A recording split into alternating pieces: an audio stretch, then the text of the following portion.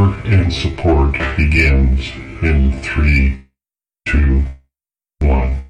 Hello, everybody, and welcome back to Nurture and Support, a recommendation podcast sharing all the awesome since 2013. I'm Kelly at KELLYTHUL on Twitter and Instagram. And I'm Mel at Karmic9, pretty much everywhere online. So it always seems like a good idea on the podcast we're recording lately to do a quick shelter-at-home check-in to see how things are going.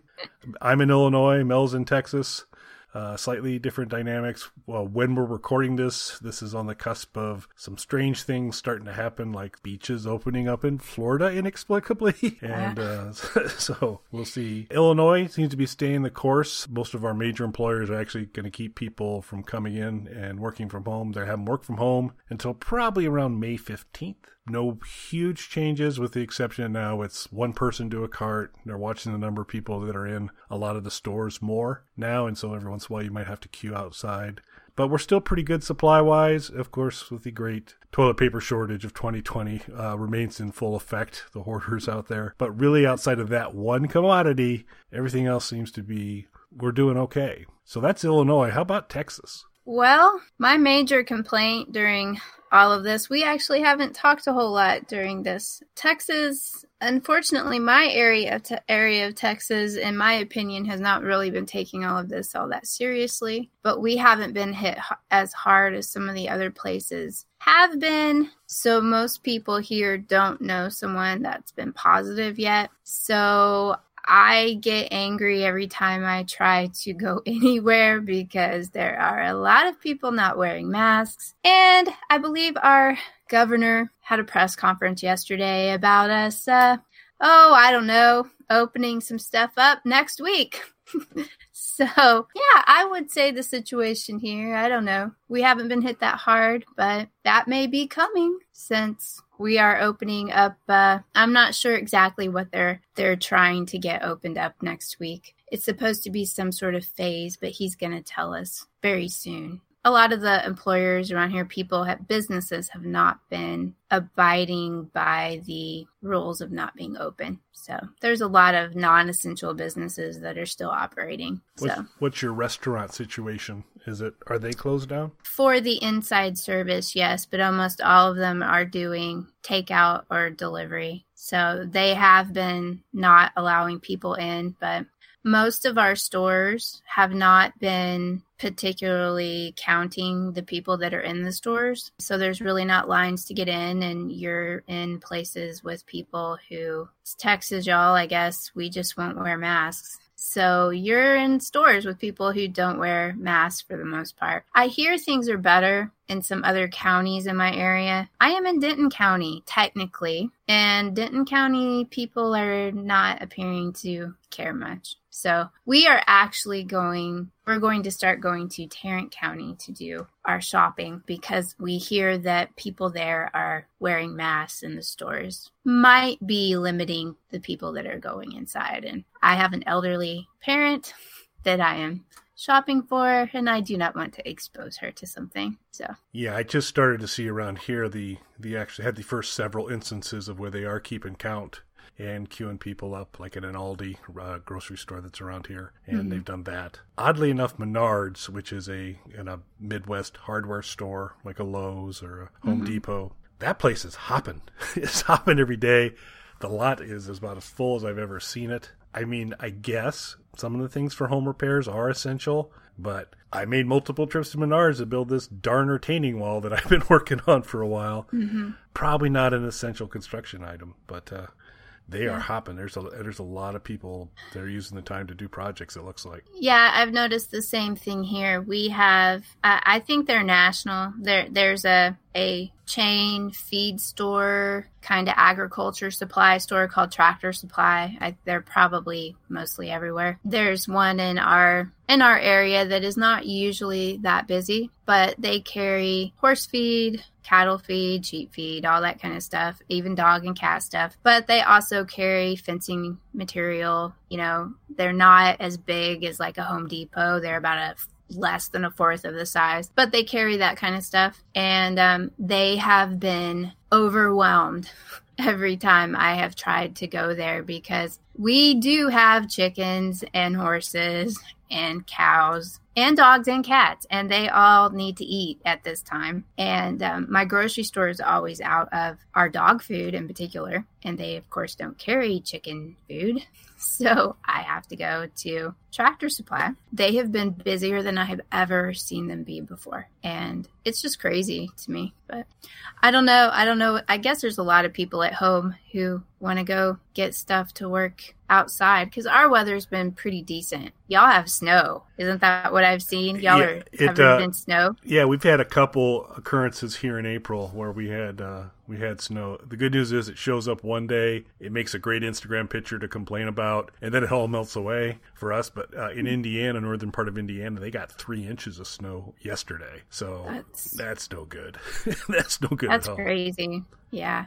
We've been having a lot of rain, but it's temperature-wise, it's been nice here. We haven't had any chance. They actually thought we might have snow during some cold front that was supposed to be blowing through, but it didn't make it all the way down to us. So weather-wise, we've been pretty good. So we have a lot of people, I guess, trying to work outside. So I'm debating whether I'm going to have to try to go to a Home Depot because my refrigerator is dying and I'm going to have to replace it. So there's that. There's never a good time for that, but this seems like a particularly bad time for that. Yes. Yeah, it is. Anyway, but those are the trials and tribulations we all have to deal in our new pandemic life. All right, on to lighter fare. I'll go ahead and start us off for this week. So, quiz for you, Mel, since I would fail any nurture and support quiz, by the way. So don't worry if you don't do well. How many Fitbit products have we recommended on this show? And have they been recommended by one of us or both of us? I think it's been at least 2, and I think we've both done them. Very good. Incredibly well done. It is indeed, best I can tell, it is 2. I started things off way back in the day with the Fitbit Flex, a non-display, wear it on your wrist, 4-dot tracker, give you a buzz if you got a call or a text. And then you did the Charge and talked about the Fitbit Charge. And so since those have been going so well, I figure what the heck, Fitbit, if you'd like to send Mel and I additional products for us to talk about, we remain very open to that. Yes, but we do. I'm going to talk about the Fitbit Versa 2. So the Fitbit Versa 2, much like the previous Fitbit items we talked about, is largely tied to step tracking and exercise and all that. It syncs with your phone. Price point, what this comes into is it's a smart-ish watch. It's not a full-blown smartwatch. You have some of the functionalities. It's got some basic capabilities like the timer. If you're looking to do something, it's super easy to fire up a timer on it. It does have a Spotify connectivity with it. You can actually store some media on the watch itself as well. So you can do that. You can Bluetooth connect. You can do all that. What it does not have is a GPS.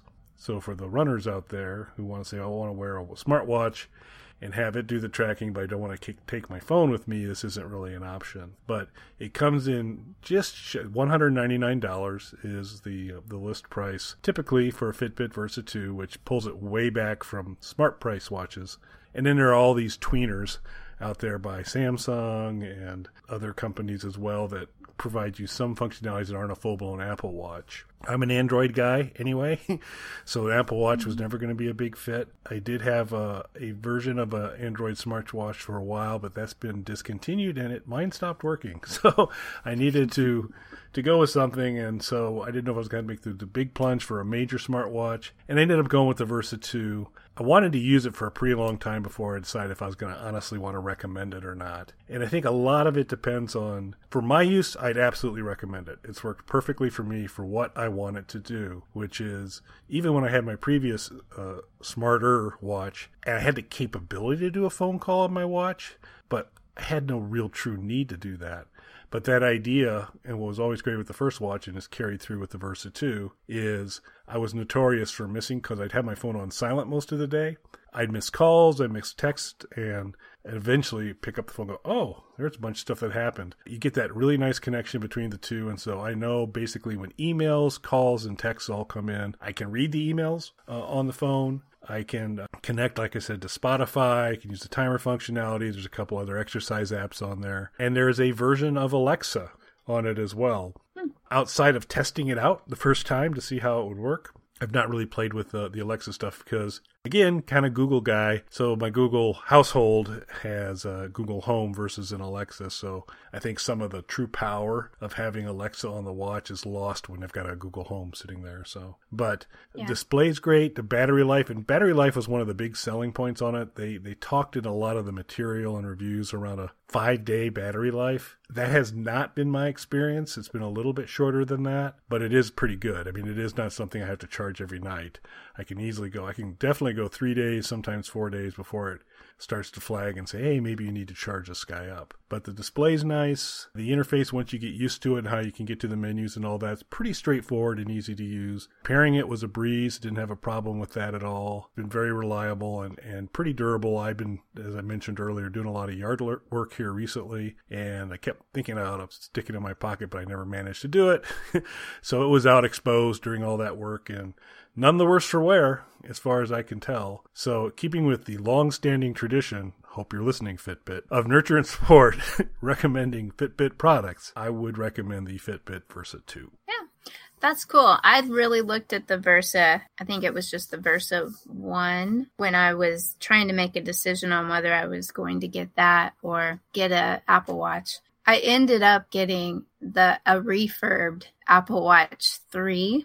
So I've had it for quite a while now, but honestly, I don't use it for all those smartwatch capabilities other than getting the notifications on the phone. And I do subscribe to Apple Music, so it makes it easy to control the music on my phone. I am an iPhone user. But other than that, I don't use my Apple Watch. If y'all are like me and you don't use all the smart features on, say, an Apple Watch, I agree with Kelly that the Versa would do everything that you really need it to do at a much cheaper price tag. So I don't know when my Apple Watch kicks it, if I will continue with the Apple Watch Dynasty or not. Because I've been Fitbit, as we talked about, forever. I think I've had 4 versions of the Fitbit. I think I've had all of them, So I really like Fitbits. They do their job. But did Amazon buy them? They did. I think, okay. and I thought they did. That's a component of why Alexa is available. Why Alexa's on there. Yeah, I thought I had read that Amazon was making a bid for them at the time. Yeah. So, that would give it very good Android integration. I wonder how it works with iPhones. Because Spotify if you're going to pay for a music subscription, Spotify has all the music, even more than Apple Music does. So that was a big component of why I went with the Apple Watch. It's because I had an Apple Music subscription. But okay, and so my recommendation this show, kind of, if you're having a supply chain problem in your area right now, then you might not be able to really utilize this recommendation right now. I have been having, and I've heard people all over the world having the same problem, of yeast and flour not being available in the stores. So I have some friends have told me there's no problem in their stores, but I have not seen flour, or I did manage to score 4 of the little packets of yeast about a week ago in my grocery store, but I haven't seen flour in weeks. But I happened to have several bags, so I'm okay at the moment, but my hunt for flour will continue. My recommendation this week is for bread. It's a homemade bread recipe from a book that is probably 10 years old, maybe old. I think it's a little older than that, actually. And it's called Artisan Bread in 5 Minutes a Day. And the website, they actually have a website that I didn't know about until they put out a revised edition of this bread baking book that I just looked up a few weeks ago. And the website is Artisan Bread in 5, and the 5 is spelled out, .com. And this book was really kind of, amazing when it first came out. People hadn't really considered how to make bread this way, was my understanding. So the authors are a doctor and a neighbor of his that happened to be a baker. So they came up with a method of mixing up bread dough, and you're making it really a lot wetter than you normally would. So you're using more water, and you keep it in the refrigerator. So you don't have to knead it. All you do is initially throw water, yeast, a little bit of salt, and your flour in a big tub. You mix it up. You let it rise on your counter for 2 hours, and then you put it in your refrigerator, and it lasts in your refrigerator for 2 weeks. And you can go in there and pull off. What they recommend when you're getting started is to pull up about a grapefruit size batch of dough, and that will make about a 1 pound little bowl or loaf of artisan bread. And you don't have to knead it. You just kind of smooth the tops of it to make a ball, and you let it rest for, I think, about 40 minutes.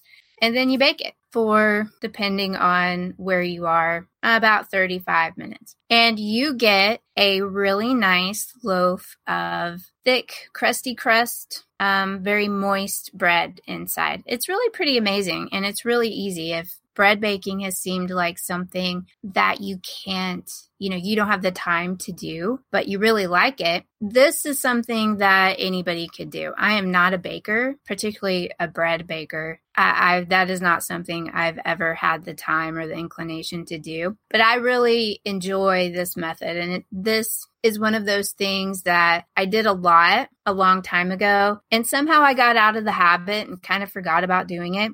And right before the flour shortage, I had pulled out my old book and was going to start doing this again, and then couldn't find any yeast because my yeast was expired. And so I wasn't able to actually do this until I found yeast in the store last week. And we mixed up our big tub of it a few days ago, and I baked our first loaf of the new generation of artisan bread in 5 in my home just the other day. It didn't last very long because it was really good, but it's really good bread. And if you want to get the book, it gives you a bunch of different variations of things you can do, but what I've told you is their basic method, their basic recipe to get you started. There's a lot of things you can do about putting herbs in and even adjusting that recipe to make it more of a sweetbread type recipe. I never got into doing any of that. I was just into basically the herb bread, I think, is as advanced as I really got before. So I love bread,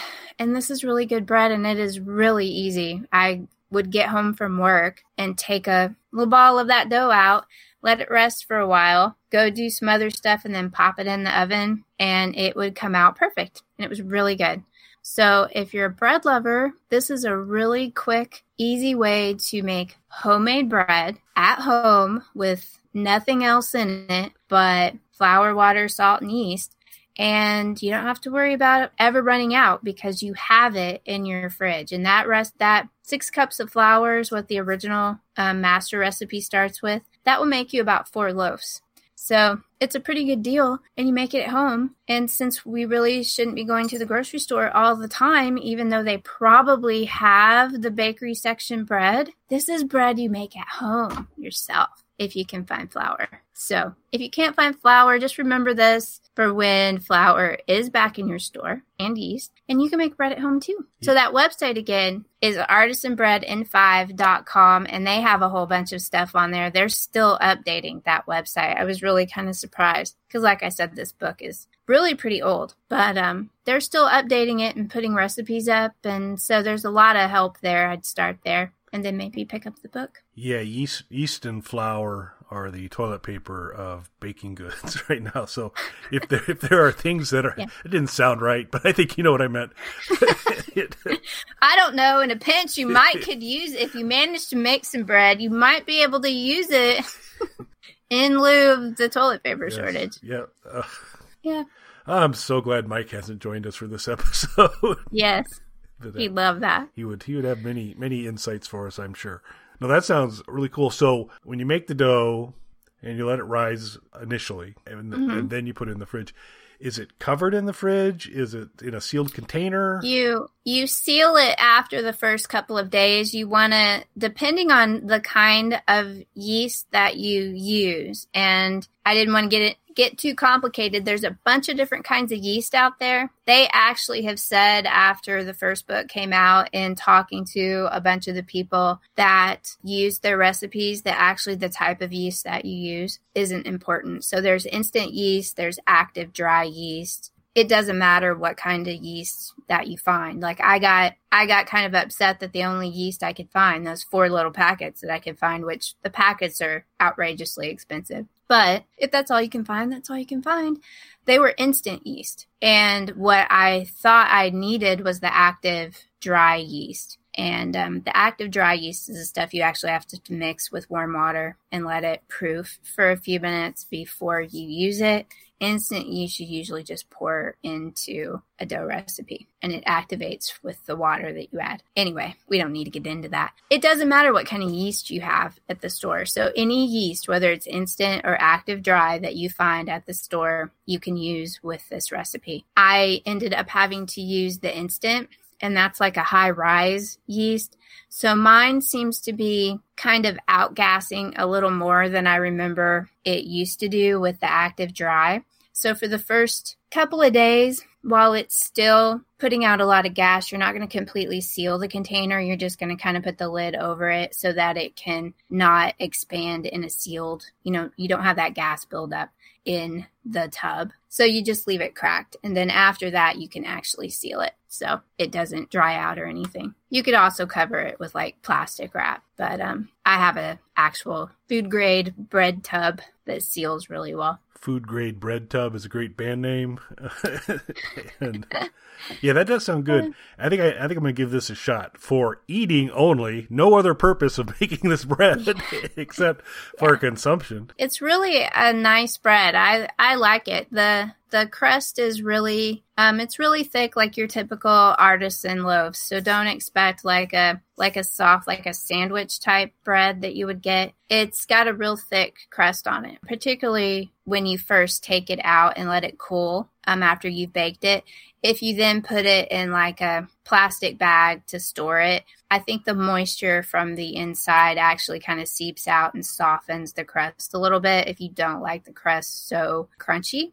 But it's good bread. You can toast it. It's really good. It's really good with soup too. So it's good bread. And bread is good. And right now we need all the good, comforting things that we can get. Hopefully you can find flour. And yeast.